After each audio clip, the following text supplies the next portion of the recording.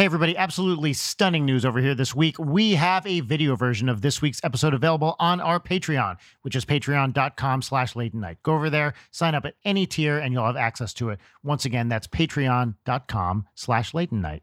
Now, enjoy the show.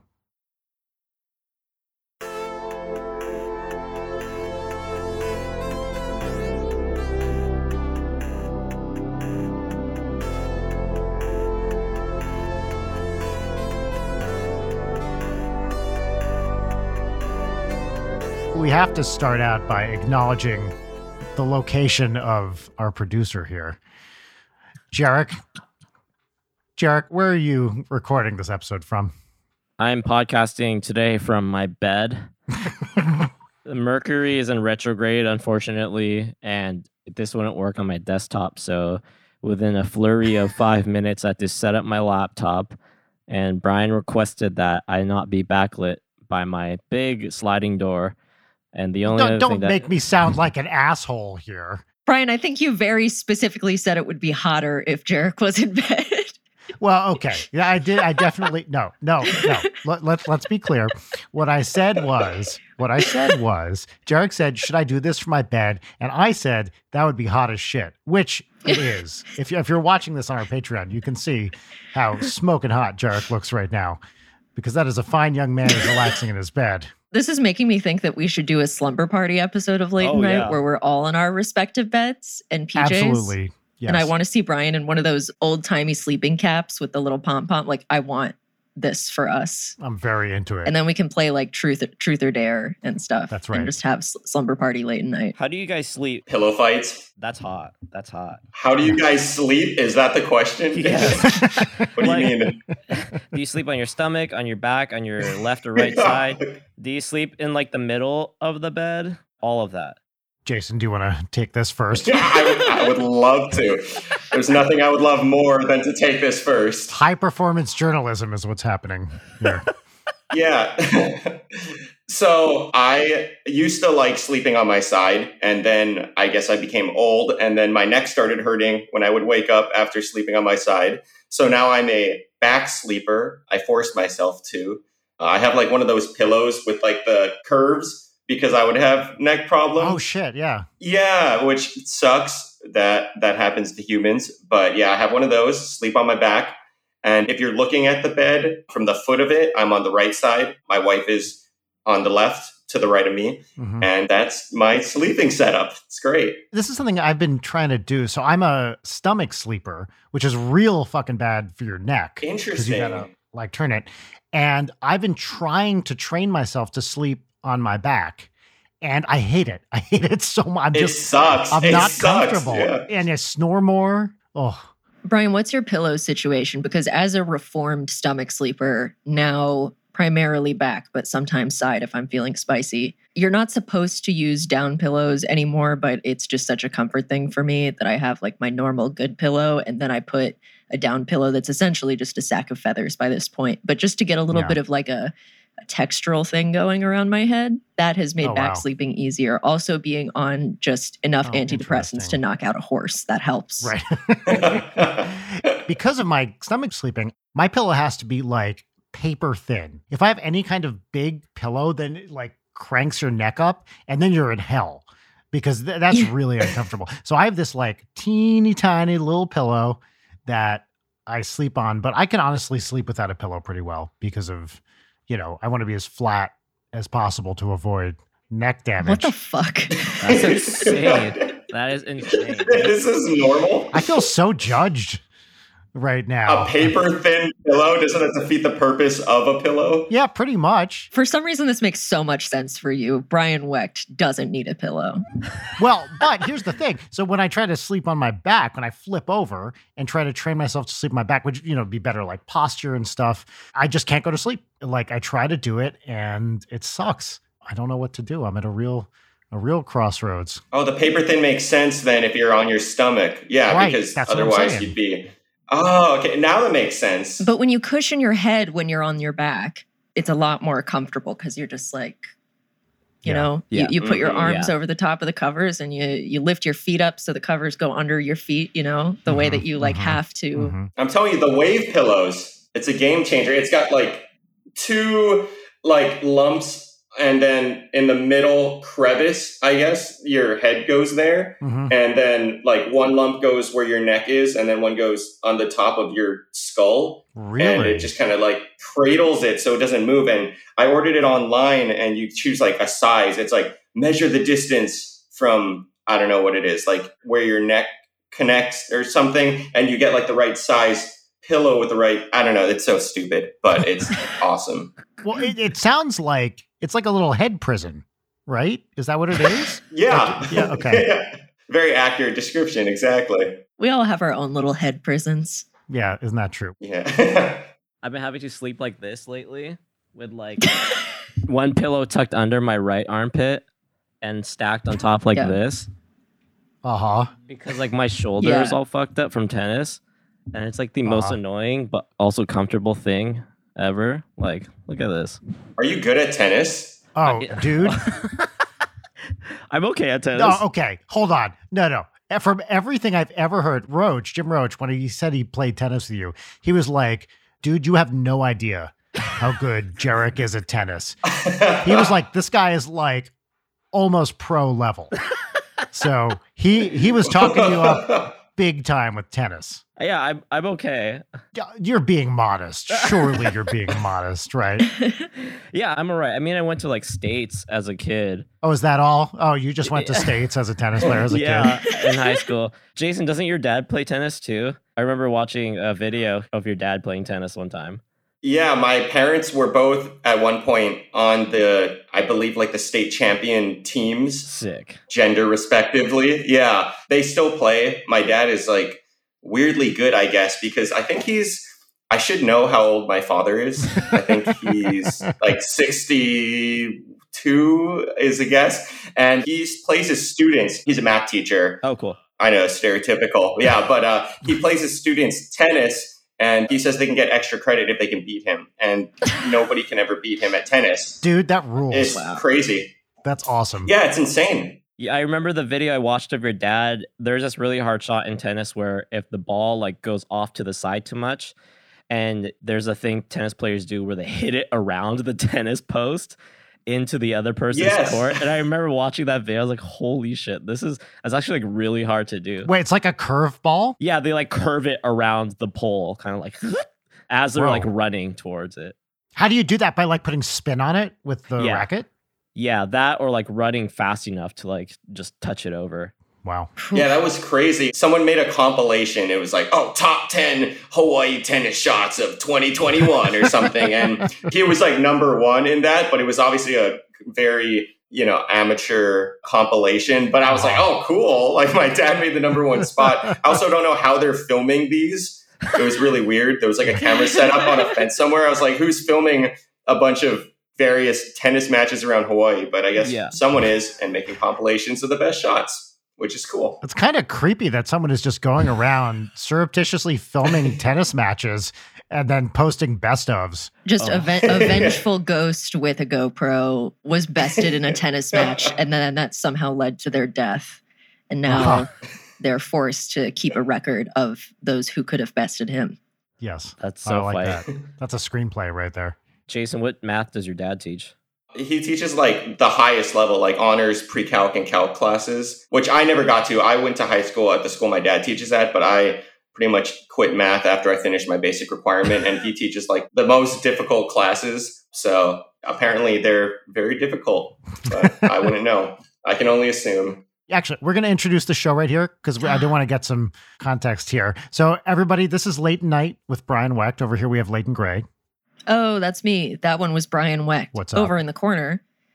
Oh, we've never done... our producer is here. Producer, would you care to introduce yourself? Hey, this is Jarek Centeno coming live from the side of my bed that I never sleep on. Amazing. And mystery guest, who are you? Hi, I'm Jason. What is more? Do I need? Yeah. How about your full name and just like a sentence or two about yourself? What do you do? Oh, that would make sense. I'm just an idiot. Yeah. My name is Jason Park. I'm a professional skateboarder / YouTuber, I guess. The YouTube is skateboarding, so I guess it's all just under skateboarder. Now, you and Jarek have never met before, right? Wink, Oh, we wink. have. Oh, Oh. we've met. Do tell. Well, we met in Kauai, right? Yeah. Like way back. We met in Kauai. There's an old skate park on the south side of Kauai in this like town called Poipu. And Jason and like three of his other friends, Micah, Kyle, and Holden, came down from Oahu to enter the skate competition that happened at the skate park, now defunct, called Graceland. R.I.P. RIP. And the way like I like met Jason was because I think I was friends with you on MySpace. Like this is how old. Believe so. Oh Yeah. my And god! I think you Awesome. posted like, "Hey, do I know anybody on Kauai? We're coming down for a skate park competition." And I'm like, "Dude, Wait, hold on. Can you just do that voice again? 'Cause Which that, one? That was great. The hey, do I know anyone in Kauai? You went. The You hey. adopted a little bit of a voice there. Which, Very accurate impression of me. I Hey, do I know anybody else?" feel like you took the form of me. I sound just like that. That's amazing. it honestly was relatively close. It was just a little bit deeper, but I could sense you just put a little stank on it. Yeah. Dude, and I was like in the 7th or 8th grade, and then however old you guys were, Jason. So like the funny thing is I met you guys, Gino, my best friend, and I. I remember Gino, yeah. We met you guys at the mall, and we had skated over after like middle school, like after the day was done. And my dad picked us up and brought all of us to the skate park. Yeah. And that was like the first time I ever met you guys. And I just remember telling my dad, like, "Hey, Dad, like, can you pick my friends and I up at the mall? Like, can you just bring us to the skate park?" Like, him not knowing that, like, these are just people that I met from MySpace. Wait, and how much older are you, Jason, than Jarek? Like, how old are you? I was born in 1990. What about you, Jarek? I don't even know how old you are. I'm 26, so I was born in 95. Okay. I don't even know how old my own father is. That's crazy. No, that's a good point. Why would I ask you how much older you are than Jarek when you're not sure of your father's age? Yeah. I only know how old I am. By the way, first, I would like to address, I apologize because I heard on the other podcast, Jarek's like, I hate when people pronounce like it Hawaii because it's like Hawaii or Hawaii. And I totally never talk about Kauai. And I was just like, oh, I met him on Kauai. And then after that, I was like, holy crap, I'm such a piece of shit. So I'm going to apologize for that. And now we can move on. Thank you. I appreciate it. One of the most cringiest things living in California, I hate when people say pokey. Like, it grinds my gears. Oh my God, yeah. Dude, it's just like meshing styrofoam together. Pronounce it correctly, please, Jarek. How do you It's like pronounce? poke. Okay. Okay. That's what I've always said. I'm happy to hear that. Yes. The Hawaiian values are pronounced how you pronounce the Spanish values, a, e, I, o, u. Mm-hmm. Oh. So you would say poke, not poke-e. I think I just never say Kauai, so I just freaking boofed it like a filthy howley. So that was all on me. Yeah. I believe that's the first time on this podcast someone has said, boofed it like a filthy howley. There's our title for the That's episode. great. Yeah, you know what? That is the title of the episode. Hell yeah. Boofed it like a filthy howley. It's nice. It's got a nice ring to it. And so, Jason, do you live pretty much where you grew up now, or are you in a different spot? So I grew up on the east side of the island. I'm on Oahu, different island than Jarek, but I grew up on the east side and then now I live on the west side. But there was a period where I was living in LA for like 5 to 6 years. Okay, cool. I was living like downtown LA, Koreatown for a little bit, just, pursuing the whole professional skating thing, kind of moving around a lot, traveling.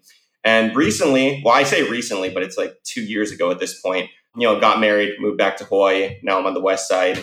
Yeah. So it's the first time in almost a decade that I've actually lived on the island again. So it's nice to be back here. So, Jason, the big reason why I asked you to come on was because for a couple episodes, Brian has been talking about teaching his daughter Audrey how to skateboard and bringing her to the skate parks, etc. Mhm. So, do you have a quick 1-2 advice on teaching his daughter how to skateboard? For a 7-year-old. Yes. Yeah, I was going to say, a little context. She's 7, about to be 8. She's been probably on a board maybe 15, 20 times. And she's doing really well. She can like move around. By the way, I don't know jack shit about skateboarding. I literally Googled how to teach child to skateboard and then just told her a bunch of stuff I read. So I don't know what I'm doing. Well, that's how you learn, I guess. Right, exactly. I believe the term you used was you categorically refuse to ever step on a skateboard. Is that what you said? Yes. Oh, he came with the receipts. Yeah. So, I mean, first of all, I think you're the first guest that's actually listened to the podcast. So thank you. I would do it, except I just turned 47. And I feel like maybe this isn't the prime age to learn to skateboard, because if I fuck myself up, I'll really fuck myself up. So part of me, when she was starting out, I was like, I can do that. I can learn that. And then the first time I take a serious fall, I'm like, well, now I'm fucked forever. So I'm a little bit like risk averse when it comes to getting on a board. But yes, categorical refusal is pretty much where I stand. Yeah, that's fair. I mean, it depends on what you want to do, because you'd only be doing it to skate with your daughter, right? Which is That's a good reason. Like, for example, I have this friend, Jackie G. She skates at my home skate park. She started skating at age 63. She started learning, and I think she's 68 now. Oh, okay. Yeah, and she would wear like full-on pads, like football player pads, like for your hips and everything in case she fell. Crazy. Yeah, started at 63, and she's really good now. That blows my mind. I made a couple videos with her. That's she even built like a skate park in her backyard. What? Whoa. Yeah. It was crazy because she didn't like all the skate park would get kind of crowded. It's a smaller park that she would skate at. There's like a bunch of kids the parents would drop off on their scooters. It would kind of be a dangerous environment. Yeah. So she just built her own skate park in her backyard. And yeah, it's crazy. Totally irrelevant to what we were talking about. Teaching your daughter, yeah. No, well, I was going to say it's not irrelevant, because now I feel like a scrub for being like, well, I'm too old to skateboard.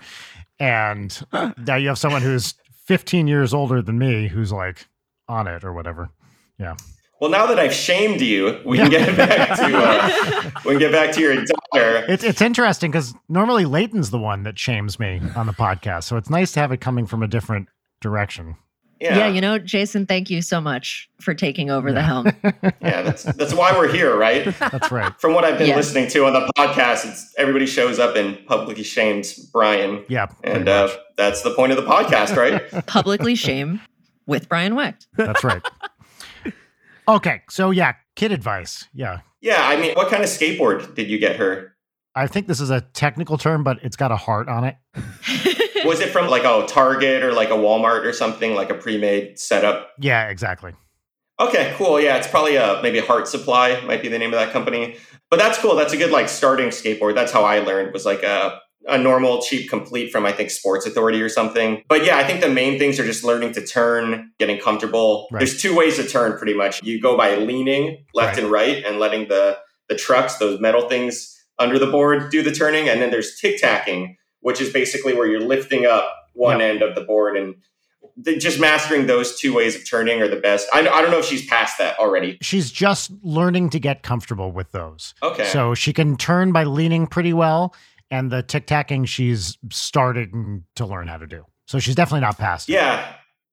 Okay, that's cool. Those are like the two things to focus on at the beginning. But yeah, pushing also just sounds self-explanatory to me. I have no reference for anything. But yeah, once she gets that, is she learning at a skate park? Well, so this is actually a question I was going to ask is, so I've been just taking her to parking lots, and just for the basic, like, hey, get used to like moving in a straight line and turning. That's better. That's the best way. Okay, great. So I did take her to a skate park nearby. One thing I want to be very aware of is not fucking with the people who are there, because like, it's mostly like people who know what they're doing. And I don't want to mess with what they've got going on, because I have this little kid who's just getting off the ground, and people are like whipping by in this skate park we went to, and they're doing tricks and stuff. And she can like barely move. And the one we went to was pretty small. So I was curious, like, most people are going to be chill and realize it's a little kid and not worry about it. But yeah, what is the culture of it probably varies park to park too, but the culture of a skate park in terms of having like real beginners there as opposed to people who are, doing crazy shit? Well, definitely, yeah. It depends on what park you're at. For example, the park I grew up at, very accepting of anybody of any skill level. We, try and help each other out a lot, or help out beginners that would show up, especially little kids, because everybody started at one point and nobody knew what they were doing at the beginning. Sure. So it's kind of cool to try and help people learn and figure it out. Yeah. There are your douchebags that'll just get angry at people that don't know what they're doing, but those are terrible people and we shouldn't worry about them anyway. Yeah. So I think it just depends on the environment. It differs, but in general, I think these days the skateboarding community, from what I've seen, is very accepting and pretty helpful in general. Seems like everyone I know who's a regular skater is like the nicest person I know. Like they're all pretty chill, generally speaking. Me and Jarek, right? Yeah, right. Yeah, you're a Jarek. I've spent enough time in California that I know like a bunch of people who are like pretty in skate culture. I'm definitely not myself, but they're definitely all of the like kind people, variety. I'm curious, are there any, this is such a granular question, but are there any particular skate parks, in LA that are like especially good for beginners? So I actually kind of get vibed out even a little in LA sometimes at skate parks, because in Hawaii, I feel like the environment here is a lot less competitive. Yeah. Nobody's really trying to get sponsored or go pro. It's everyone's skating for fun out here. That's a generalization, but more so I see that here than in LA. Sure. Whereas in LA, I feel like a lot of people are training, trying to be the best, get the best they can be. And sometimes I'll show up to a park and everybody's, got their AirPods in. They're not talking to anybody, just trying to trick over and over. Yep. Whereas in Hawaii, I kind of get more the vibe where everybody's just hanging out. Yeah. Just trying to have a good time. Not saying that doesn't happen in LA. I think those were just my experiences in LA. But those were also in some of the bigger cities for skateboarding. There were some skate parks I've gone to where it's outside of the big cities. It's a lot more chill, less crowded. Sure. And those kind of have a more calm environment to it. But I only lived in LA for like 5 or 6 years, and I could have no idea what I'm talking about. I kind of got that vibe too from the couple I've been to. And it's not like I'm taking her to Venice or something where it's going to be nuts. Like it was a little skate park nearby. So actually tomorrow, I was just Googling, she has a day off from school tomorrow. I'm going to take her to a park. And I'm just like, okay, what's like a pretty big one that seems kind of chill? And most kids will be in school tomorrow when she's off. So we'll probably have it to ourselves. But it's like, you got to be just kind of in that local scene to know what's up. It's very hard to tell just from, my middle-aged dad Googling what the right environment is. If you look at a picture of a skate park too online, it'll kind of give you a good idea. If you see one with huge stair sets and rails, obviously not good, but yeah, ones with like mellow banks, there's small obstacles to practice on, I think are the best things for learning. I learned most of my tricks in my parents' driveway for the first year of my skating. Most of my tricks I learned in that driveway, just either on the flat ground or they had like a slight slope that went into the street. Yeah. A skate park helps a lot. I would have learned a lot faster outside of the driveway, but it depends. No matter where you are, if you're motivated enough, you can kind of figure it out with whatever you have available to you. Her thing also is she wants to go straight to the tricks, like I'm sure a lot of people do. I love that. That's awesome. Yeah. This kid has no fear with this kind of stuff. So when I took her to the skate park, there was a pretty steep ramp, and she's like, that. And I was like, honey, you don't really know how to turn yet. So maybe let's not do the 90-degree drop right away. Let's try to maybe go up a little hill and then go down and just, that sort of thing. But that is the attitude of a good skater, though. Yeah. That sort of attitude is somebody that's going to really excel at skateboarding. Yep. So that's cool to hear. Well, my whole attitude with this for her is like, try it. Like, as long as it doesn't seem extremely like that steep drop, I was like, that's too much. For the slightly gentler things, I think she should always try stuff that's beyond her ability and then keep at it. She'll be motivated by it because that's how she works. And then, just keep trying it. Like that seems, from the very little I know about learning how to skateboard and learning how to do tricks and stuff, it's so aspirational. Like you see someone else do it and you're like, oh, I want to learn how to do that. And then you just try it over and over and over until you get it. It's like 99% failure until you get what you're. Yeah, I mean, even the most basic, like the ollie, for example. Do you know what an ollie is? Just the basic jump. I do not know what an ollie is. I know the word, but I couldn't tell you what it is. It's the most basic maneuver to get your board off the ground. It's Okay. like the jump, the bunny hop of skateboarding. Board goes up a little bit. You just kind of bounce it off the ground Yeah. and come back down. Say there's like a little crack on the ground, a little leaf. That's Yeah. a trick you do to get over it. Okay, got it. And even something like that will take a long time to figure out. The most basic trick will take months and months. Some people even longer, Yeah. It's just trying over and over and being okay with failing. Jarek, stop fingering your toes. Sorry. Whoa, did I miss that? This is a family show. Sorry. I got Oh, yes. uncomfortable, We dude. got some foot action. Yeah. Really get that foot up by the camera, Jared. Sorry, Jason. It's what the listeners want. No, I loved it. Toe Thank you for bringing cam. that to my attention. I'm sad that I missed that. Leighton, do you know what an ollie is? Did you know that? Yeah. Okay, well, don't. I didn't know that. Yeah. That's the one that I know. That's the only one. Shame him, shame him, shame him. Yeah, you bastard. Skate shaming. So I'm curious, dude, when you were out here, what was the scene of like people trying to make it as pro skateboarders? I mean, was it super competitive? Were people nice? Or was it difficult? Like, what was the deal? Everyone that I met was really nice, but when I say competitive, I meant mainly when I would go to skate parks. The Yeah. vibes were very different from Hawaii. People training, very serious about it. Almost didn't look like they were having fun. I'm sure they were in their own way, but Yeah. it's this very serious mindset where they're trying to train and learn tricks, which is good. Which is also, I'm not saying that's bad. That's how you get better at skating. Yeah. A lot of my skating. So there's skating in skate parks, and then there's street skating. That's the bad boy no stuff where you're hopping fences, going into schools or whatever. Right. And when I would go to skate parks, that's where I'd see more competitive attitudes about it. But when you go to street spots, you're filming. It's mainly the skaters. You have a filmer. Yeah. You go into a spot. You try and film a trick for like 3 hours to get like Right. a 2-second Of clip course. for a video.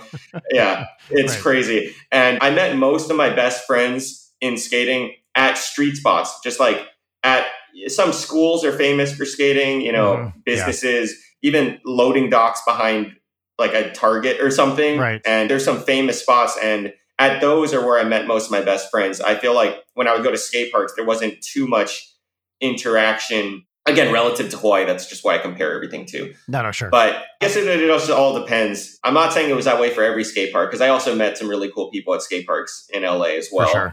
For sure. By the time you moved here, were you already a pro when you moved to LA, or like you moved here in order to like, Yeah, I moved here to pursue it. So in Hawaii, all I had available was going out filming with my friends and then making videos and uploading them to YouTube. And that's kind of how I got my start.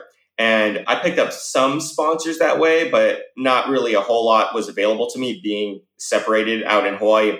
And I basically had a bunch of companies reach out, not a bunch, but a couple. And they were telling me, hey, like, just let us know if you ever move to LA, or if you're ever out here. We'd love to work with you. I had all these opportunities lined up. oh, that's cool. Yeah, I was pumped, but I couldn't really do anything out here. So one day I talked to my parents about it. I planned it out, and they were cool with it. Surprising Asian parents having their son drop out of college to pursue skateboarding. You think that'd be a nightmare for them. Oh, you dropped out of college to do it. Got it. Yeah, I was in college. I really had no idea what I wanted to do in college. I was just skating every day Sure. and kind of getting my work done to find time to skate and film. Yeah. So I figured, hey, I'm kind of like wasting money anyway, being 100%. here directionless. Yep. Why don't I try this? Also worked at Sears for around 2 years to save Uh-huh. up money to move. Nice. Yeah, that That's was- awesome. Terrible time. What department at Sears? So I started in footwear and I worked my way up to the home bedding area where I had better reception on my phone. So, I was downstairs in like footwear and I like couldn't mess around on my phone. I had no reception. I was just like deal with shoes, and then worked my way up so I could kind of hide in the back room. Up they had like a little back stock room up there that I could kind of hide in and like play on my phone for 15 minutes before people realized I was gone. Uh-huh. So that was kind of nice. That's the stuff. Yeah. I love that the hierarchy of postings at Sears is based on how good your cell reception is. I think that's in my mind it awesome. was. Yeah. yeah. And also the corresponding level of body. At the bottom, you've got shoes. At the top, we're coming full circle, pillows for your head. Oh, there it is. Yeah. Yeah. Folks, I have to go for reasons that I can't say on this show. No. I know it's tragic. Here, real quick, we're going to play a quick true or false. Okay, about the reasons you have to go. Is it for Uh-huh. foot reasons? I don't think legally I can say. Also, I didn't ask you a true or false question. I realized I completely abandoned my own premise before I even started.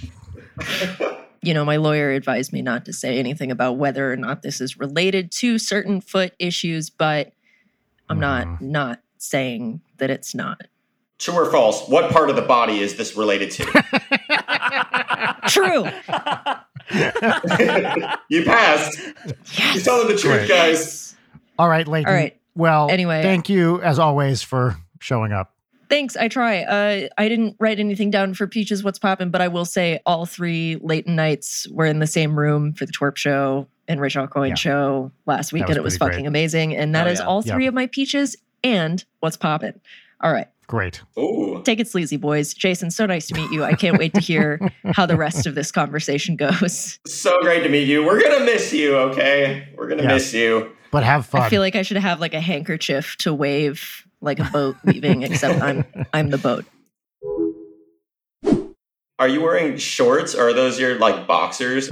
What are you in, by the way? Because I noticed that earlier when the blanket revealed the bottom half of your body. Something was going on there, and I was curious, and now I'm asking, what's going on? What if I said I was in nothing now? That would be great. Dude, so I was like stretching in my boxers after I play tennis. I stretch all the time. And there's like this like service box for the internet for my whole apartment complex. And my property manager and this like woman just comes by while I'm like stretching basically in the nude. And I'm like, thanks, man. Like, thanks for the fucking heads up.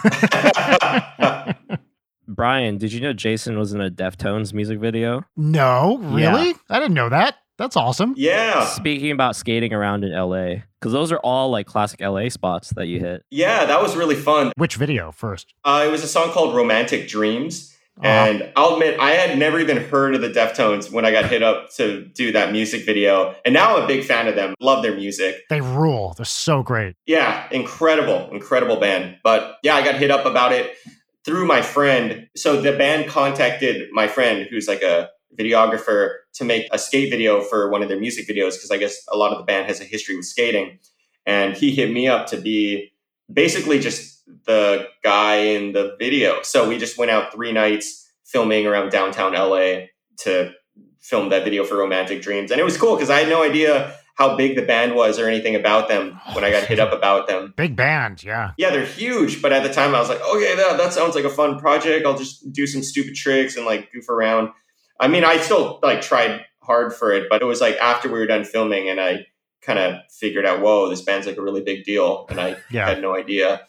They're amazing. Yeah, huge fan of them now, for sure. Were they in the video with you? No, I wish I got to meet them. But the whole video is just me skating for the whole video at night. Oh, cool. That's all it is. Yeah, which I don't know why they wanted that. But I thought it was cool from a biased perspective because I'm in it.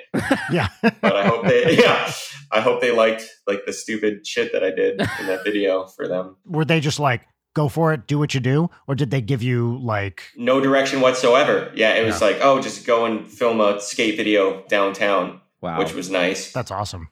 Yeah, that was fun. Yeah, I totally forgot that even happened. But that was when I first moved to LA, one of the first jobs that, things like that I got hooked up with. And it was right around the area I was living in downtown LA. So my friend that films would like meet me where I was living. Then we just like go out and skate for like 4 hours and film and then come back do it again 2 more nights. Yeah, it was great. If you're a full-time pro, like how do you make ends meet? Where does the money come from? You're getting sponsorships, obviously, and stuff like that? Or... Oh, there's like very little money. Yeah. There's not much money to receive. But basically, from sponsorships. So when I first moved out there, I was making ends meet through doing small paid projects. Like Tony Hawk had this YouTube channel called Ride Channel. So I would do projects with them, go down, take a train to San Diego, film a couple videos for them, like $200 a piece. Yeah. Make, like $400 to $800, take the train back up to LA. And that would support me for a while. And the second was good old EBT. That saved my life. Yeah. Although it's crazy because I had the EBT, but I was smoking a lot of weed at the time. I don't anymore, but I would just get super high and go to the store and get like Eggo waffles and ice cream. And I'd buy like $50 worth of that. And I'd be like, look what I got, everyone. And we'd make the Eggos like into taco shells and put the ice cream in. Yeah. That's like all I would eat at night. And I was getting very little nourishment or vitamins, whatever your body needs. I don't know what your body needs, obviously. When you're like, whatever, 22, you can get by on that shit, but not for like much longer. You know? Yeah, now I eat like a piece of fried chicken and I think I'm going to die. So it's a totally different world. Like I'm having a heart attack. But that was my life back then, I guess. Wow. Back to the question I totally forgot about, talking about Eggos and whatever. Now, most of my income comes from, sponsorships. So products that are sold with my name on it. Soiled, I almost said, which is also accurate. Soiled with my name on it. Weirdly accurate. Royalties off of product sales. Now a lot of it is social media doing like ads and stuff, brand deals, that sort of thing. Yeah. And since I started doing YouTube, that's also become a significant source of my income, which is not a lot. I don't make a lot of money, but it's enough to pay my mortgage. So that's pretty much what I think about. I'm like, I can pay for electricity and everything. Yeah, totally. So Brian, I feel like Jason entered YouTube in the very OG YouTube days. Like I found Jason's first YouTube channel, Rip Slip Brush Jason. That's the same channel I still use. Is it still? I thought it was Jason Park Subs. Yeah. Oh wow. I changed the URL. You can change it once, but if you type in Rip Slip Brush Jason, it'll still guide you to my channel. It's still the same channel. Wow. That's why for NSP, we didn't want to change it. We were able to add like another one. So we had youtube.com/Ninja Sex Party. And then we got /NSP. And I was like, well, that's probably pretty good. And then I was like, oh shit, I can just buy URLs and have them redirect to that. Oh, yeah. Oh, that's a great idea. That's a good idea. We bought buttsex.info and had it redirect to the NSP channel. I think we have a few others or something. But I was like, we don't even need to rename the channel. Just get some funny URLs and see what happens. Yeah. .info is good. Tasteful. Yeah, right? Thank you. That's what I wanted. Tasteful. That's exactly the vibe I was going for. Tasteful. Thank you. A good contrast between the two parts that are separated by that period. Yeah, but you entered the YouTube space when YouTube was still like a weird kind of like pre-Google. Yeah. Right? Like Google, like Gmail. Yeah. And it was like archaic and like kind of lo-fi. Like you were still shooting on like mini DV cameras, nice. Whatever my parents had. Yeah. Just borrow their camera. Yeah, and it was like kind of awesome. like that era that the rise of like Smosh. Oh yeah. Wasn't Smosh just like two guys? Yeah, it's like before? those two emo haired guys. They were really funny. Yep. I was watching them growing up. Yeah, Ian and Anthony. Yeah. How has YouTube changed since 07? Rip Slip Brush Jason, which is a callback to like Colgate, the finger things, right? That you like brush your teeth with. Yeah, that's funny. How do you know that? You remember those commercials? Yeah, it was like rip, slip, brush. Fuck. I Yeah. never would have picked up on that. Now that you say it, I remember that, but I never would have gotten that. Because Yeah. I started my channel and I was just like, what do I name it? And at the time, I thought those commercials were, I wouldn't say I thought they were funny in the way that they intended, but I would, say it all the time and harass my friends with that. So I was like, Rip, Slip, Brush, Jason, whatever. I'm a stupid idiot. Nothing matters. And then that just became the thing. But I think YouTube, when did it start? Like 2005, maybe 2006? Right around there. Something like that, yeah. And I think I created my channel in 2006, like maybe less than a year after YouTube actually launched. And I was just, uploading skate videos. I would film on my parents' mini DV camera and edit. Because before that, I was already filming skate videos and I would just burn them to not even DVDs, like CDRs and give them out to my friends to watch. So that was a cool outlet for me. I was like, now I could just send them all my terrible videos. And back then it was just purely for fun. Like now people are making crazy, just these insane lifestyles off of YouTube money. Back then it was just all for fun and videos. People were uploading weird, creepy, I don't even want to see. The stuff I saw back then was disturbing. So I was doing videos like that for a while. And that's kind of how I got my start in skating, was just through uploading videos on YouTube and putting them out there. Not really expecting that to happen, but it was mainly just for my friends. Then people around the world kind of started watching them, which is interesting. It's great. Yeah, it's crazy that I kind of started doing that at the time I did. It really opened up a lot of doors for me, and I wouldn't be living the life I am today without YouTube. Even as a like full-time YouTuber now, I think you're the person I've talked to who started their channel the earliest. Like, that's really early days for YouTube. It's amazing. Yeah, it's crazy because I didn't realize it at the time. Now I look back, I'll watch, weird documentaries on YouTube channels, and they'll be like, oh, they started all the way back in like 2007. And I was like, oh, like I started my channel before that. But at the time, I didn't realize YouTube was going to be this big thing. Oh. I had no idea. I was uploading my videos to weird, I think there were other sites similar to YouTube, but they were like all pretty terrible. Yeah. And a lot of it was like uploading your videos to links and having people download them on like message board forums and stuff. Yes. And all this creepy stuff. So YouTube was awesome. They did their job pretty well, what it was supposed to do. It was very effective. And I was like, oh, this is perfect. I can just upload my videos here. Then in 2012, maybe I quit YouTube. I didn't quit, but I went from uploading videos constantly to like, okay, now I'm going to focus on skating. I'm out here in LA. Didn't upload for like a decade almost, maybe like 7 or 8 years. And then when I was getting married, when I got engaged to my wife, I realized, okay, I'm barely making any money. How do I have a successful marriage? And my wife, it was actually her idea. She's like, oh, you should start making YouTube videos again. Like people are making like good money off of YouTube. Yeah. And I thought, oh, that's a great idea. So I started doing that, started building up my channel again. And now I make more money through YouTube than I do through like my sponsors, which again, I want to stress is not very much. I think about this all the time. Like the career that you have, that I have, kind of wasn't possible. Like, I don't know, 20 years ago, right? Yeah. I mean, there were pro skaters, obviously, but not like, it wasn't a YouTube culture where you could make money just from your videos. Despite all the incredible bullshit that the internet provides, I think all the time about like, I couldn't fucking be doing this in the late 90s. Yeah. I'd have to be on a label and I wouldn't have as much control over it. All these terrible ideas I have for songs would be floundering, that either, we wouldn't be able to put them out. Instead, I could have the worst idea possible and just be like, yeah, I'll fucking do that. Sure, why not? And then put it out there for people to see. It's kind of incredible. I remember when we launched the Ninja Sex Party channel in 2009. Oh, wow. Which at the time we were like, well, fuck, we missed the YouTube peak. Like, damn it. It's already crested. I guess we'll get in and, no one will pay attention, but why not? Not knowing that it would just keep going up, up, up, up, up. Yeah. I think Aaron was telling me, or maybe somebody else, there was like a monetization button. Were you around for that, Jason? Or I was listening to like a podcast or something. There's like, oh, I should have monetized this. Oh, I think it was the kid who was like high because he got his wisdoms pulled out. Well, I remember there was a point where they started allowing monetization. Yeah, I don't remember exactly when that was. But there was a point where like, okay, now you can earn money. And that was crazy. That was the game changer. Right. It happened around when I was starting to not focus on YouTube as much. I mean, I was using a lot of copyrighted music anyway, so I wouldn't have been able to monetize it theoretically. But that happened around when I was not focusing on YouTube as much. But that was crazy. It definitely changed a lot of people's lives. And it's like you were saying, like out of all the bullshit that the internet spews out, we've been able to make these careers. It's because we're that bullshit. That's us. I know.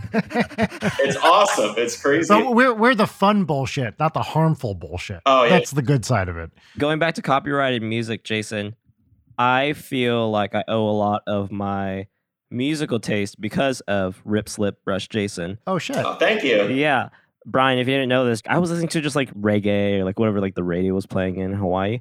But like I feel like my entrance into indie rock was through Jason's YouTube channel. Oh, no way. That's how I found out about Clap Your Hands, Say Yeah, the Spinto Band, Really? Wolf Parade, Architecture in Helsinki, like all these insane like indie rock bands.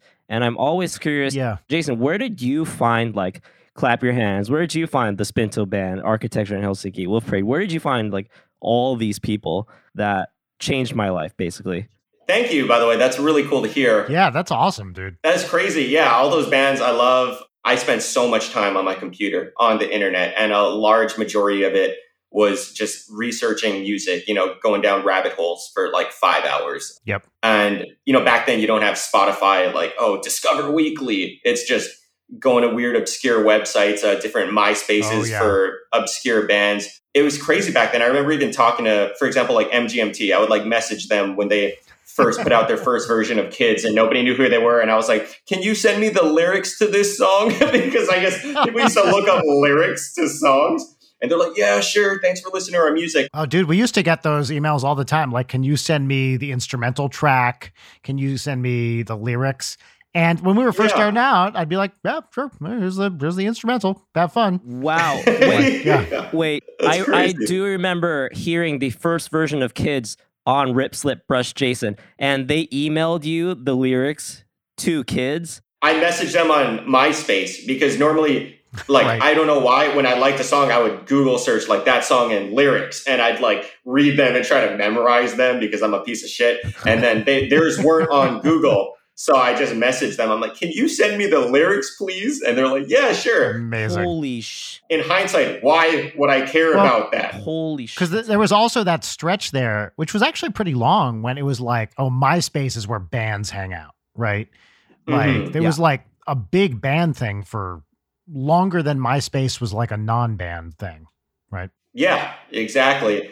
I actually remember now why I used to look up lyrics, because I would try and like study them almost like a poem or like a book and try and really get the meaning of what the song was, as opposed to now I'm just listening to it. I'm like, yeah, whatever. Yeah. But back then I would actually try and find, the deeper meaning of what they were saying. Even if there was none, I would try and interpret some sort of deeper meaning from whatever I was listening to. Right. That's awesome. But yeah, I don't know, just deep diving on the internet in my free time. That's the weird part, is I can't even tell you where I got most of those from. Just playlists, MySpace is going to one's band page and looking at like what was on the next page, or like who they follow and who they follow, that sort of thing. And a lot of it was even going to like websites where it had a bunch of obscure music and just looking at whatever name sounded cool or whatever album artwork just looked cool, and having no idea, and just doing hundreds of times until I found something that I thought was interesting. Well, dude, you guys are both too young, probably. Yeah, you must have been, for the heyday of Napster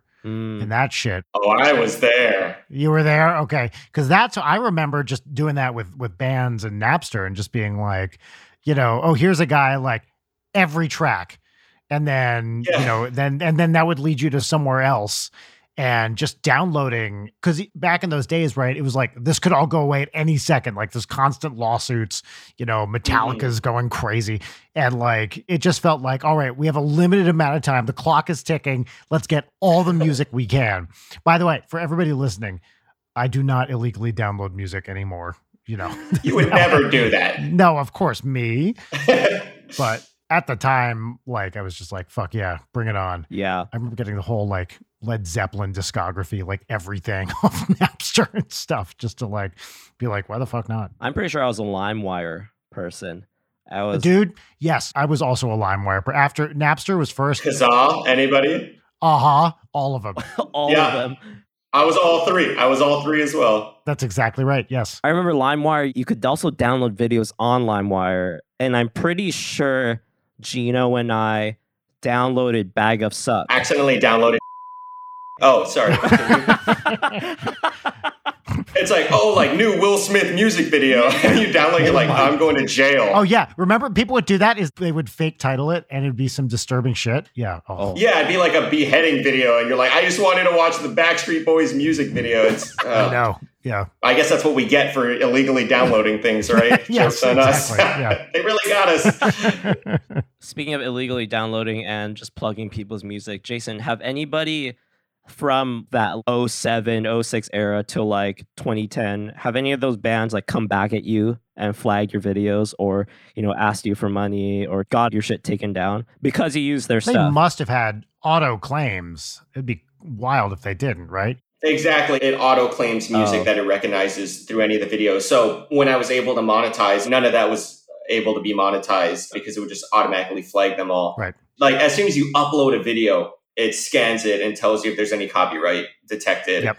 So I think a way a lot of it works is that you're allowed to keep the video up, but then that band just keeps the revenue. That's right. Wow. It just works out perfectly. So you can kind of use whatever music you want still, and then that band is keeping the revenue, but you can still publish what you want with the copyrighted content. So I think that's a good system. Yeah. Yeah. It's not too bad. I think technically they could come after you for using their music if they wanted to, but generally they don't care. And also, that's a dick move. Like, That's going to be such bad press for any band that does that. True. I'm like, don't do that. Well, it depends on the content also, right? If they're using your music and it's some video of something disturbing, you probably don't want to be associated with that. Yeah. You probably want them 100%. to take it down. Right. Dude, Yeah. I feel like, did you use The Skin of My Yellow Country Teeth and did you use Polyphonic Spree before they were on Scrubs and The Office, like respectively? I didn't even realize they were on Scrubs in The Office. I never watched Scrubs, but I love Polyphonic Spree and love Clap Your Hands. I don't know how I discovered them, but I did use them before those shows because the fact that I can't remember they were even on those shows is an indication of that, maybe. But yeah, dude, have you listened to Clap Your Hands recently? Like some of their recent stuff over the past, 5-7 years is really, really good. Yes. Oh, really? I mean, it's just that one guy now, right? Alec Owensworth. And Yeah. dude, so I kind of like know Alec Owensworth now just from like going to shows Oh, wow. in like California. And the first time that I saw him live, I was under 21. I was living in San Diego, so I had to drive up to Santa Ana to see him play because that venue that they had, it was all ages. But get this. So I go down to San Diego. They're waiting outside the Casbah, which is this like 21 and over club. And it was the tour that, I forget what record it was, but it was like this blue record. But then they also had Nick Krill from the Spinto Band playing. He's a lead singer of the Spinto Band. No way. Yeah, and so I pull up Awesome. to the Casbah just to like buy a CD from Alec Owensworth. And I'm like, hey man, like I'm a big fan. I've been listening to you since like the Breakthrough record. And then Nick Krill walks outside, and I'm like, dude, is that Nick Krill right there? And he's like, yeah, you want to say hi to him? Hey Nick, this kid loves the Spinto Band. That's great. Yeah, but yeah, Clap Your Hands is still great. I still love that band. I still peek in. I should check out their recent stuff. I haven't listened to their stuff in like 10 years or something. Dude, that guy is like the epitome of like indie rock still. I don't think he's like signed to any, maybe he has like a UK deal, but I think he's still like self-releasing. What's the indie scene where you guys grew up? I mean, there's obviously bands because there's bands everywhere, but is there like a band you can point to that like came out of Hawaii recently, or not recently, but last 20 years that kind of popped off? Personally, not really. I mean, there are some that kind of blew up, but relatively blew up in the local scene. Not very many bands kind of hit it big from Hawaii, I don't think. What do you think, Jarek? No like indie rock bands. I mean, there are like a couple local ones I can think of, but I don't think they've like broken through like Sure. touring the States yet. That's weird, right? You'd think there'd be like one or two or something. I think there's like one Hawaii band called Ragamuffs, and they're cool. That's a cool like indie rock. Oh, yeah. They're pretty cool. Shout out my friend's band, The Bougies. I don't know if you've heard of The Bougies. No one's heard of them, but they're like my friend's band. They're really awesome. I tell them, I think I went to see Naked and Famous in Hawaii, and they were like opening for them. And I thought they were really awesome. And so after they played, they came back to watch the show, and I went up to the singer and I was like, hey, like your music is really awesome. Like you guys are really cool. And he's like, are you the skater?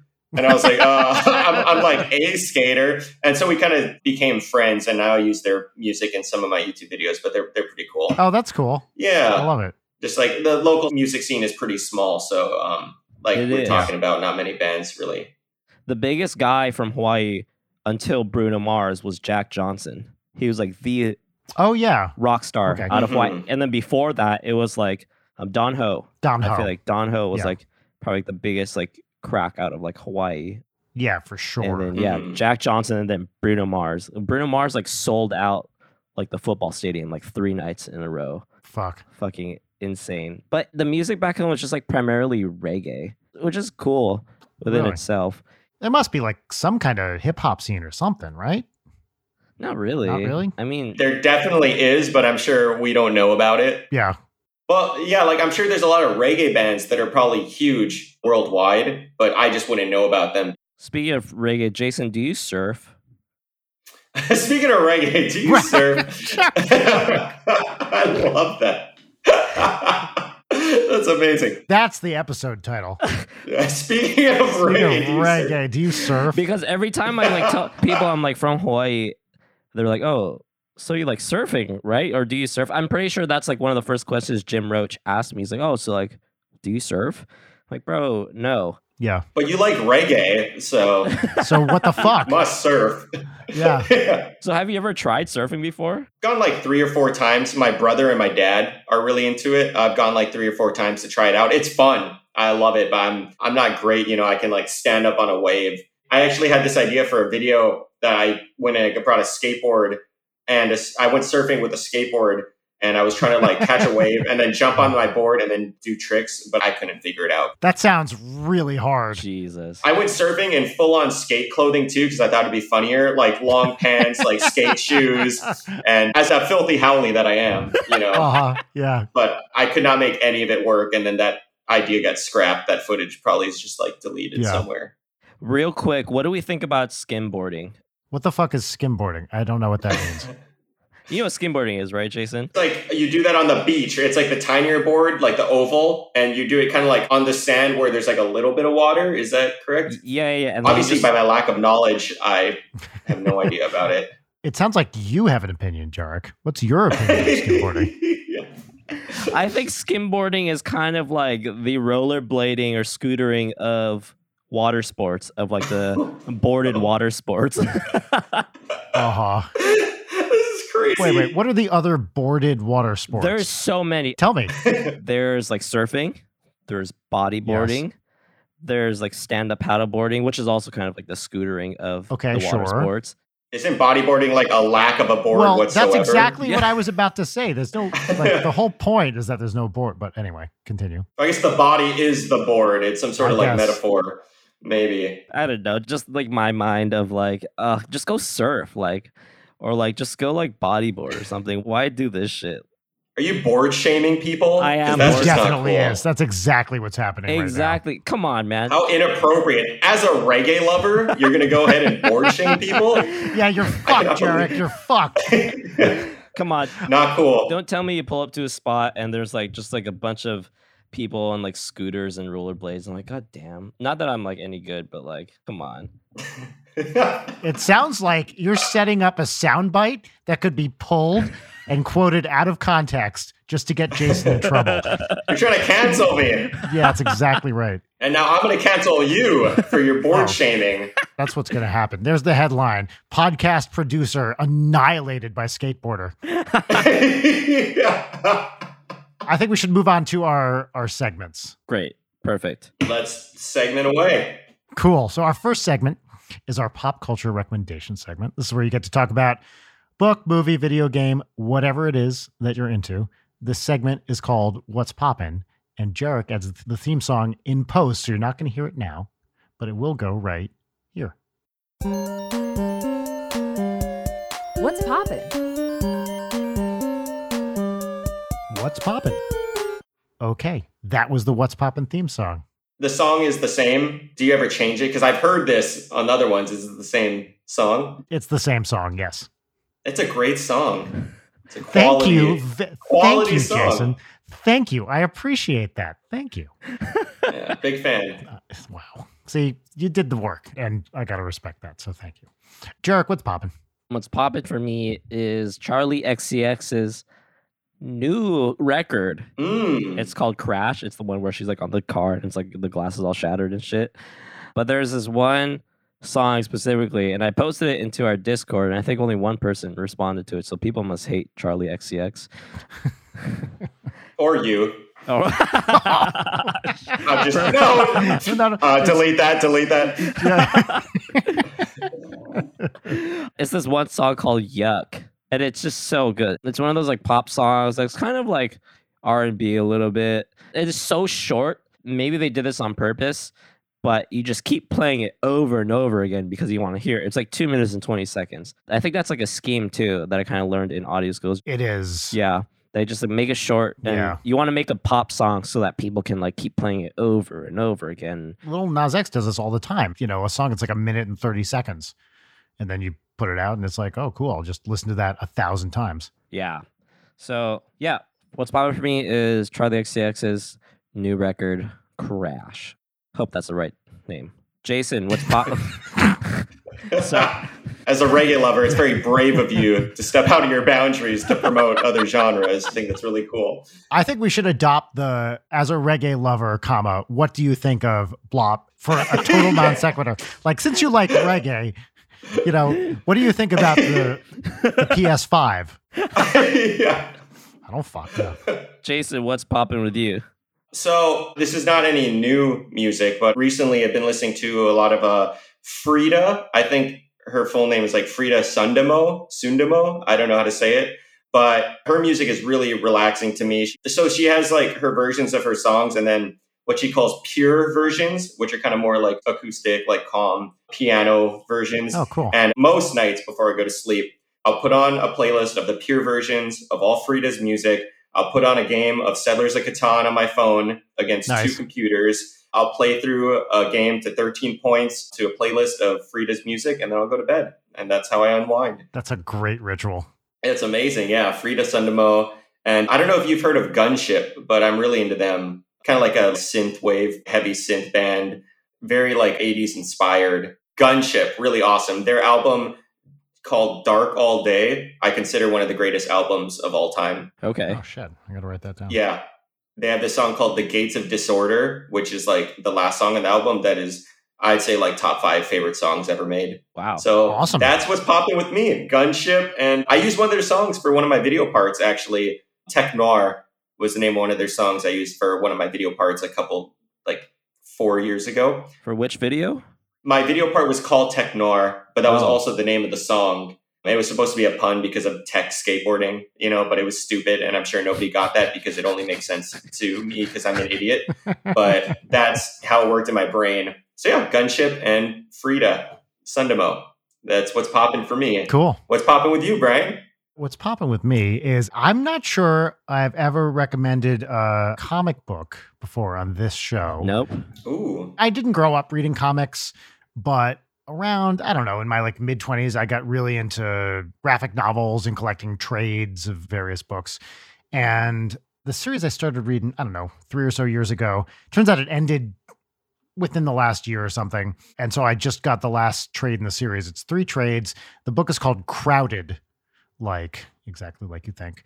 So the idea of the book is it's like a near future kind of dystopian thing where there's a crowdfunding app for hits to kill someone. And this girl like wakes up one day and finds out that people are crowdfunding a hit on her and she has no idea why. So everybody in this universe, it's all gig economy stuff. She's like a dog walker / Uber driver / food delivery. He's just picking up money left and right doing these little gig economy things. And so she hires a defender on an app to defend her from the hit, who's this other woman. And basically the deal is if they can ride out 30 days, then the hit is off. And legally, she can't be killed. During this period, if someone murders her and claims the money, it's completely legal. So it's like, that's the kind of dystopian thing.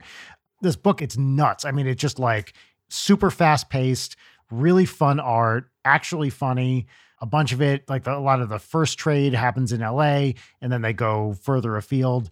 It's great. I haven't finished it yet. I'm almost done with the second trade. And it's really, really fun and interesting. And one of the best things I've read in a while. So yeah, Crowded, written by Christopher Sabella. That sounds awesome. So are comics like synonymous with graphic novels? I don't really know the difference. I mean, I used to read like Garfield and Calvin and Hobbes, but I'm assuming it's a very different than that, right? Is it like a different genre? Yeah. So this was like published in comic books, like, you know, typical comic book, you know, like 24-page comics or whatever. Oh, okay. And then you get whatever 6 of those and collect them into a paperback volume. And those are usually called the trades. So the whole run of this book is just 3 volumes of trades, each of which has, I don't know, 6 or 8 comic books in it. So the chapters in the paperback are the different books that were released one by one. Yeah. So it's like a comic book you could buy as a standalone comic book, weekly, monthly, whatever the hell it was, in a comic book store. And now you can buy the collected versions.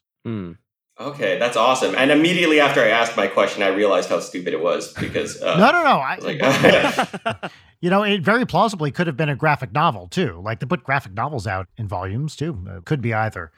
But yeah, this one was released book by book. That sounds awesome. I like that. Yeah, it's really worth checking out. Yeah. It's not a dumb question because when I first heard graphic novels, I thought it was going to be like naked and nudes and like naked characters. So, So that's your experience with reading Graphic content. Yeah. yes. Is that true? When you first heard the term graphic novel as a kid, Yeah. you thought it was like graphic content?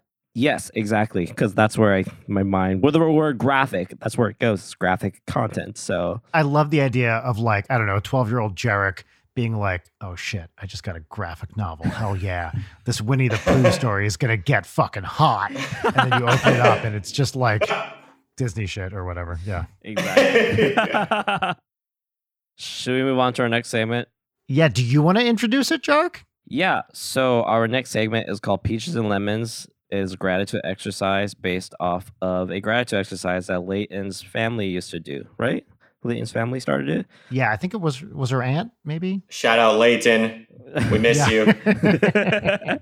So 3 peaches are At her foot convention. Sorry. Yeah. Yeah. Right in her foot content. 3 peaches are good things that happen to you. A lemon is a bad thing. I'm gonna also plug that we have pins for these that Leighton designed. Oh, wow.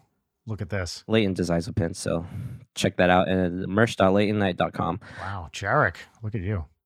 The theme song for Peaches and Lemons goes here. Peaches and lemons. Peaches and lemons. All right, that was the theme song. Cool. Oh, this is another thing that I need to bring up, Jason. I don't know if you noticed this too, and we'll get into the segment, but do you notice that everybody in Hawaii loves to add S's to everything? Oh, what do you mean? Yeah. Give us examples. So people back home love to say Ross's instead of Ross, like the clothing store. Oh, yes. Yeah. Yeah. Wait. What? Ross? What's yeah, Ross? What Ross, is like the department store, the clothing store. Oh, I see what you mean. Yeah. Oh, it's so much more than just clothing, Jarek.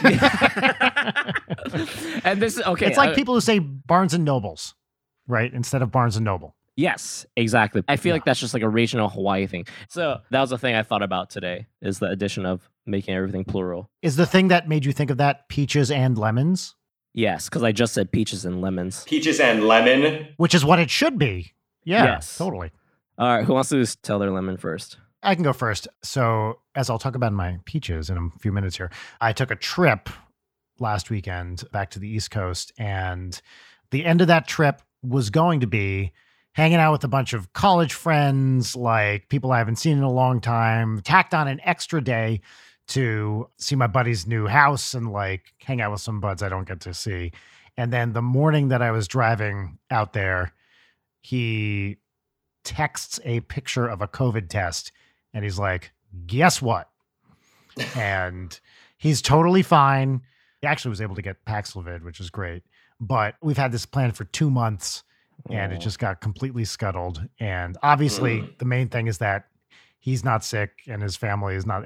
He's like, it's definitely the mild version. Oh, so is this the lemon? This is the lemon. I Yeah. thought that was the peach, and I was like No. waiting for. Okay, that makes. I was like, oh, you're pumped your Yeah. friend got COVID. I was like, Yeah. And my peach is that this guy, I've been waiting for him to get COVID for 2 years. He finally got it. He deserves it. Like, Oh, this is the Yeah. lemon, he says. Yeah, I thought it was the peach. I guess I just totally heard wrong at the beginning. I was like, this is the weirdest peach. Like, where's this going? yeah. Oh, that's great. That makes way more sense.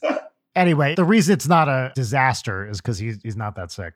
It's just a bummer that, we had to like cancel the whole thing. And, he's got to like isolate himself for a little bit. But I've been talking to him and checking in and he's totally fine. It's just like, oh, well, that extra day didn't quite happen. Yeah. That's my lemon. That's unfortunate. Yeah, that's a bummer. I can go next. Sure. As you all know, listening, Late at Night was in the same room for the first time ever since I started producing it. We were all in the same room Yeah. for the Twerp show. I saw that picture. Great photo of you guys, by the way. Very stoic expressions. That's what we do. Yeah. So we also see Rich O'Coin, and I met him at the merch line. I bought a shirt. I was like, hey, like, I want this shirt in a medium. He's like, oh, yeah, this is like my Joy Division ripoff shirt. And I'm like, dope. Hell yeah. He's like, oh, you know what? This is the last medium. Sick. Fuck yeah. And so I'm like waiting outside, because I want to try to go say hi to the twerp guys, but unfortunately it didn't work out. And so out of nowhere, it just starts dumping in LA. Dumping rain. Fucking Yep. insane. And I looked at the weather app, it's like 100% rain. I'm like, you're fucking kidding me. It starts dumping rain on you, and you have to check the weather app to make sure it's going to rain. You're like, what percent of this is supposed to happen? Well, as a reggae lover, he's pretty into checking the weather app. Yeah. Well, Classic reggae stereotype. Yeah. well, as a reggae lover, I wanted to see how long this rain was going to last, So I'm like, fuck, okay, it's going to go for like 2 more hours. So I book it to my car because of Telegram, they're like kicking everybody out and pushing everybody into the rain. So I book it to my car and I put Rich's shirt in like my coat pocket. And then I have my sunglasses in my breast pocket. So I'm pulling up to my car and I'm running, and then my sunglasses fall out of my breast pocket and into the water that's flowing down the street. And I'm like, fuck. God. Oh my God. I stick my hand into the water like I'm grabbing a fish out of the river. And I'm like, okay, fuck, I'm fucking soaked. So I get in my car and I'm like, all right, it's okay. I got this Rich shirt that I'll just change into. And the Rich shirt is gone. Oh, God. No. It's nowhere to be Oh, dude. found. And it's not like I parked super far away. I literally parked around the corner of the Telegram ballroom. Oh, my God. And I walked it back and forth like twice in the rain, fucking getting soaked more. And I guess somebody just like stole my Rich Alcoin shirt. Oh, fuck, dude. That sucks. Oh my gosh. So if you're listening and you have my size medium Rich Alcoin shirt with the Joy Division design, I would like it back, please. Thank you. Gosh, as a reggae lover, that must have been devastating. Oh. I mean, Rich Alcoin, one of the best reggae artists of our time. So, That's right. Yeah, notoriously. gosh. Jason, what's your lemon? Lemon time. Okay. So next month, I'm going to Korea with my wife for 2 months. Oh, nice. Yeah, my wife is from Korea, and we're going back because she owns a business up there and she has to change offices. So we're going to be doing a bunch of that sort of stuff. Well, she is. I'll be skateboarding, I guess. So I do YouTube, right, full time. I'm putting out like multiple videos every week. And I do all the editing on the computer that I'm talking with you guys on, my iMac. And when I travel, I have a MacBook.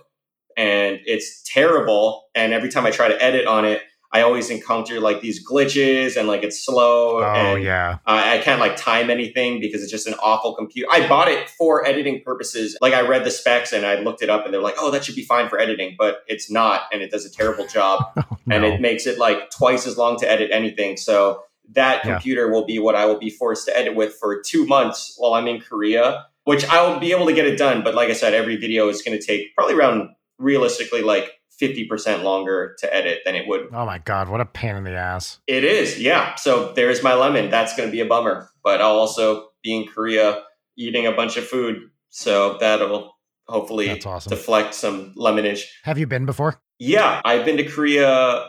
I think I've only been up there once. I went for 2 weeks to visit my wife before we got married. And I was like, I don't know if it's like too much time up there, if that's weird. After 2 weeks, I didn't want to leave. So I extended my stay. I changed my flight for a month. And then after that month was up, I didn't want to leave. So I extended it again for 2 months. Oh, that's awesome. And then I only left because I had to come back to the US. It's pretty much outside of Hawaii, my favorite place in the entire world. Have you been? Yeah, I spent about 2 weeks there. I was in Seoul and then Pohang. Oh, awesome. Yeah, because I was lecturing because I used to be a scientist. And so I flew into Seoul and then took a train to Pohang. And that's where I spent most of my time there. It's like there's a big, like technical university there. But yeah, dude, I had an incredible time. It was so much fun. Just great food, like one of the best food trips I've ever taken. Mm-hmm. Seoul is just this just a huge city full of basically everything. I saw some of the touristy shit, but most of the time I just spent like walking around, taking the subway or the metro, whatever it's called there. And yeah, I loved it. I had a great time. Nice. That's awesome. Yeah, it's fascinating. There's so much to do, especially in Seoul. I'm glad you had a good time because the food there is like the best I've ever had in my entire life, I would say. Yeah. And, sometimes when you go to these like lecture things, it's like an officially sponsored thing. They take you out to like one or two like super dialed in nice dinners. And those were, stuff that you wouldn't afford by yourself, but it's like, they're trying to treat the guest lecturers to like a fun thing. And that was awesome. Going to these like real fancy places all in Pohang. Nice. And it was awesome. Oh, that sounds incredible. But yeah, I'd love to go back. And that was like 15 years ago or Wow. something now. It was a long time. What I remember is it was like January, February. And I remember landing and checking into my hotel and just looking out in the streets of Seoul. And I was super jet lagged. So like the time is all fucked up just as like the snow is falling and there aren't many cars out. And it was like this incredible like scene.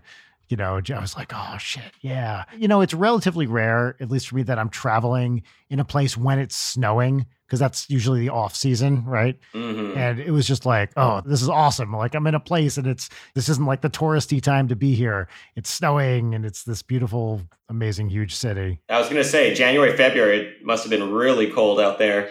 It was really fucking cold. Yes. Yeah. It was really, really cold. But it was interesting to like, definitely not everybody spoke English. It was easy enough to like get basic shit, but definitely could not just walk into a place and assume that people would know what I was talking about, which I don't do when I'm traveling in another country anyway. But the first night I was there, I remember going into a restaurant and literally there's just writing on the wall, no pictures. I just like sit down and point at something and they're like, that? You want that? And I was like, I can't communicate with you and I don't know what anything is here. So let's go with that.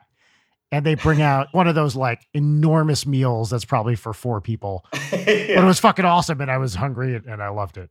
But yeah, it's the only time in traveling where I've just pointed at something I don't understand and been like, please bring me this and we'll hope for the best. That's incredible. Well, as a reggae lover, it sounds like it's your time to return to Korea. It sounds like it's been too long.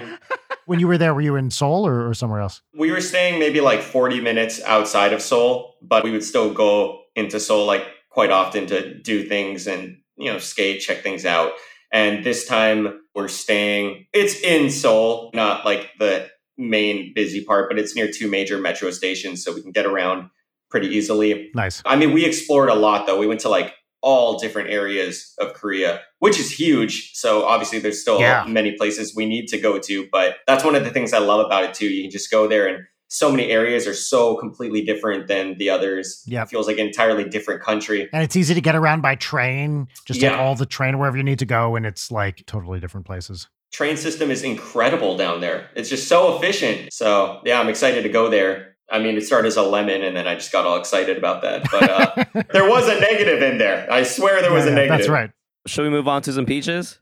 Yes. Yeah, we got 3 each. You want to go first, Bri? Sure. Okay, peach number 1. The reason I went on a trip this weekend is I went out to Bethlehem, Pennsylvania, which is an old steel town I'd never been to before. There are a couple colleges, universities nearby. And we were running a live version of this game show that I co-created with some of the guys from The Skeptic's Guide to the Universe and George Robb, who are people that have been on the show before. And we were just trying it live, and it was fucking awesome. It was a 2-part event.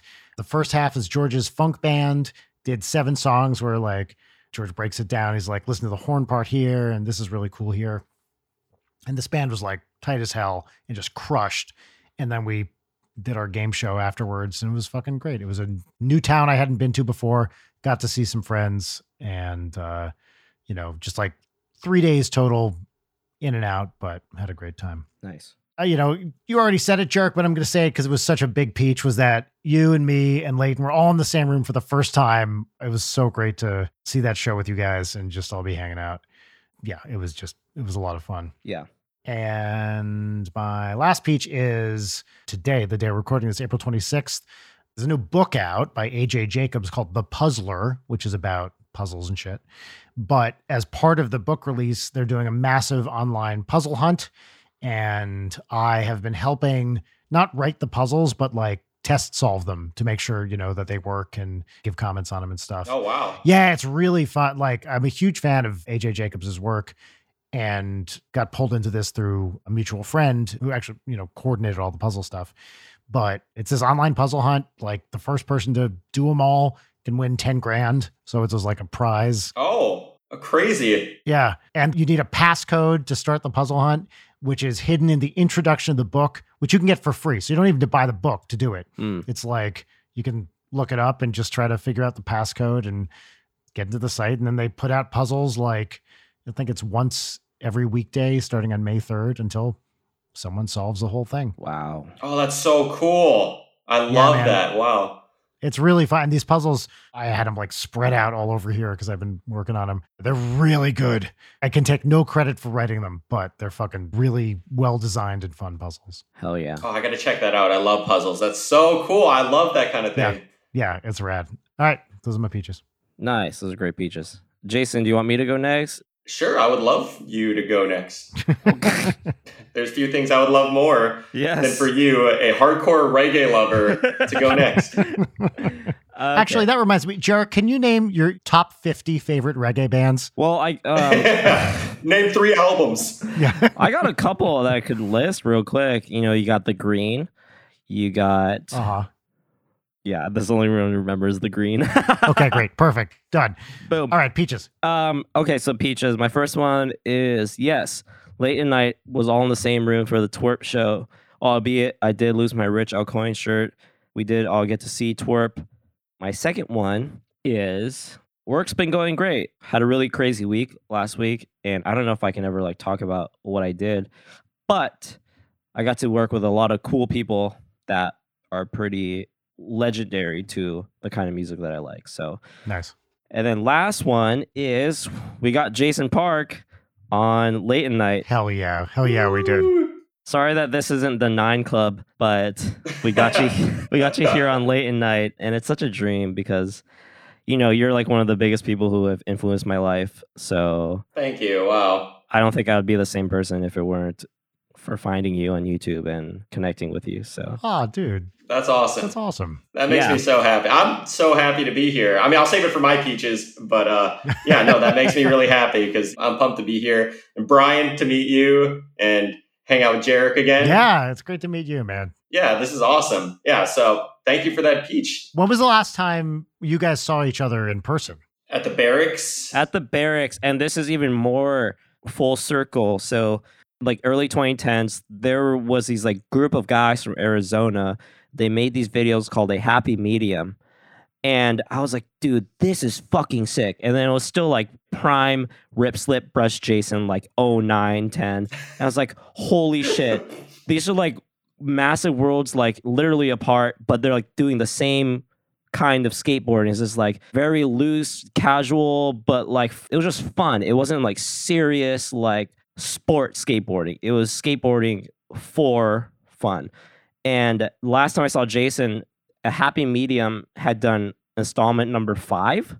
Was that what it was? Yeah, 5th video. So they did A Happy Medium 5, and a bunch of the guys, including Jason, were at the barracks for the screening. The barracks is like a skate park in LA. Indoor private park. Yeah. And Jason, this is crazy. Jason, you had a small part in like 3 or 4, right? Like a small cameo. But this time Jason had his own fleshed out, his full part in A Happy Medium 5. And that was the last time I saw Jason. Was like pre-pandemic. End of 2019, I believe. Yes, that's when the last time I saw him. It's for this screening. Super full circle. Nice. Yeah, so A Happy Medium, that was the 5th installment that I finally had a part in. When the first one ever came out, first Happy Medium, I was watching that in Hawaii. I ordered the DVD, binge watched it like every day for months. It was my favorite video ever. Then Happy Medium 2 came out. Watched that way more than anything else, any other form of media I've ever consumed in my life. That's my favorite skate video of all time. And I've watched hundreds, probably even thousands of skate videos. And to this day, I think the best skate video ever made. So when I moved to LA and they did the 3rd installment, they were having a premiere in Arizona. My friends and I, of course, we had to make it because they're my favorite videos of all time. Road trip down there, met them. I was like, oh, I love your guys' videos. And they're like, oh, we know of you. We love your skating. Then we started working together, had a couple clips in the 4th video, but then finally for the 5th video, the stars aligned. And that was like one of my life goals, was to like work with them. Dude. It was crazy. That's amazing. There is no better feeling than when you meet someone whose shit you like and you're like, hey, I like your stuff. And they're like, well, I like your stuff. And you're like, you know me? Like, you know what I do? It doesn't happen often, but when it does, you're like, oh my God. And then it's like, oh, well, maybe we'll do a thing together. It's such a fun thing when that happens like that. Yeah. It's unreal. And I was going to say, it probably happens to you all the time, Brian, I would guess. It does happen occasionally for sure. But usually that differential is so big, you know, like the people whose stuff I really like are like actual like famous people and stuff, generally speaking. And they don't know shit about YouTube or whatever. It does happen occasionally, but generally speaking, it's like hard to find someone who's kind of right in the same sort of scene enough to like to know what we're doing with NSP. I hear you saying, yeah, like you and I feel like we relate on a lot of levels. We're like a specific niche within a niche of a scene. So I actually completely understand what you're saying. Absolutely. And then every once in a while, you meet someone at a thing and you're mutual fans, and then you exchange info and start working on shit together. Every once in a while that happens, and that's so fucking great. Oh, hell yeah. Brian, real quick, and then we'll move on. Have you ever heard of that artist called Radical Face? No. Oh my gosh. All of Ben Cooper's work is amazing. Brian, you should definitely check out Radical Face. All right, it's cool. the type of music I put on when I'm all sore from skating. I fill up like a hot Epsom salt bubble bath. I put it on, I close my eyes, and I have the craziest, most visceral experience of my week. You know, I'm just awesome. Like, I'm feeling everything. Yeah, it's incredible music. I'll check out that and Gunship. Yeah. Yeah.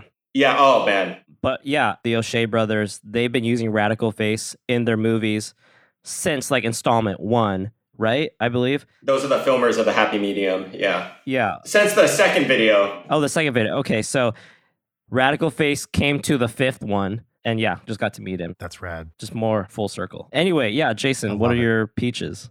By the way, that's true. That was the first time I had ever met Ben Cooper of Radical Face. He's been a huge inspiration to me throughout most of my life. So yeah, that was crazy. I totally forgot about that. Yeah. Anyway, peaches. First, peach is, so my life dream was always to own a place where I could have a mini ramp in my backyard, like a skate ramp, a mini ramp. And as of a couple months ago, maybe like 2-3 months ago, I just had a mini ramp built in my backyard. Nice. Yeah, it's crazy. We just got this house and I was like, hey, I got to get a mini ramp built in the backyard. Contacted this company, Keen Ramps. Shout out Keen Ramps. They make like the best skate ramps in the US, maybe anywhere. But I loved them for a while and they offered to give me a discount in order to help promote them through videos and stuff. And so I was able to afford it, mailed everything down, got it built, and boom, I can officially say I've accomplished probably my biggest life dream, which was to like have a place and have a mini ramp in the backyard. So that was like a crazy feeling to me, which I think to most people wouldn't really mean a lot, but to me was something I'd wanted my entire life. So that's a major peach for me. That's great, dude. Congratulations. Thank you. For some people, it's whatever. But for me, I was like, oh, man, I've like my whole life is built up to this. Yeah. Second peach, being on this podcast has been really awesome. It's been great to see you, Jarek, and meet you, Brian, and Leighton as well. Yeah, you too. So, yeah, I'm like really pumped to do this. It's been really fun. Also, to watch Jarek finger his toes on the camera from the upward looking angle was as equal parts disturbing and inspiring. So that was nice. And deeply erotic as well, of course. Highly erotic, above all else. Erotic. You're welcome. And it made me think, Leighton was saying, because she brought it to our attention. She's, like you're fingering your toes on camera. And it made me think, fingering your toes, like fingering, it's weird how it's like fingers, it's like a noun, but also a verb. And it also made me think of like, would the reverse work? Like you're toeing your fingers. Yeah. You know? It doesn't seem like it, right? Yeah. I don't think so. But you hear fingering, I mean, I don't know about often, but situationally, you hear that term. Maybe Jarek more than the average person as a hardcore reggae lover. Yeah. That's right. But yeah, being here on this podcast, hanging out with you guys, that's a nice peach. It was a very happy experience for me. So thank you for having me. Hell yeah, dude. Thank you for working it out, Jarek, making this happen too. What a pure soul he is, you know? Jarek is just the purest of souls. Oh, I was saying this to Jason Jerk before you got on, but like we've known each other for, it's like 4 or so years now, right? Something like that. 3. 3. Yeah. Okay. Well, 3 or 4 years. Fine. I was going to say something nice until you brutally corrected me.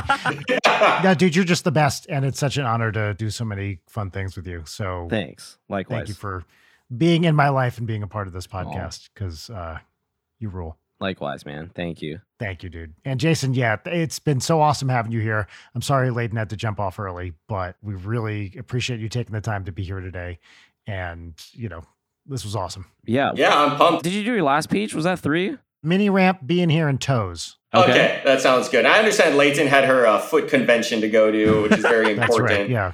But yeah, toes is definitely that'll be a good third peach. Sweet. Possibly the most Perfect. important. I think so, at least to the viewing public. I should say to everybody listening to this, if you want to see those bad boys, get on the Patreon because that's where this video is going to live. Yeah. You get some up close and personal Jarek foot action. Jason, where can people find you online? My most commonly used outlet, I guess, would just be Instagram. I just toss whatever garbage that's going on in my life on there instantly, at Jason Park Sucks. Cool. But most importantly, I guess, would be my YouTube. That's what I put, I guess, my most effort into. My YouTube channel, which you can reach at Jason Park Sucks, or as we've discussed, Rip Slip Brush Jason in the URL. But yeah, just my YouTube videos. Been doing those YouTube videos every week. Instagram. I don't really use anything else. I have like a TikTok and a Twitter. I don't really use those. Yeah, those are where to find me, I guess. Cool. Jarek, do you want to take us out? Yeah. Thank you so much, Jason. This is awesome. Thank you so much for hanging out with us, taking the time to be here. And it's such a pleasure, treat to have you. We do have a slogan, but Oh, yes. this Jarek. time we'd like for the guest to make the slogan to sign us out. So Jason, give us a slogan to sign us out. Oh, shit. Give us a slogan. Yeah, like some parting words, like a short phrase just to take people out. Like, oh, you can finger your toes, but you can't toe your fingers. Something like that. That's it. That's it. Lou, you're not going to top it. All right, everybody. Thank you all for being here. Bye, everybody. Bye. Bye. Leighton Night is produced by Brian Wecht, Leighton Gray, and Jarek Centeno. Follow us on Twitter at Leighton Night, on Instagram at Leighton_Night, or email us at leightonnight@gmail.com.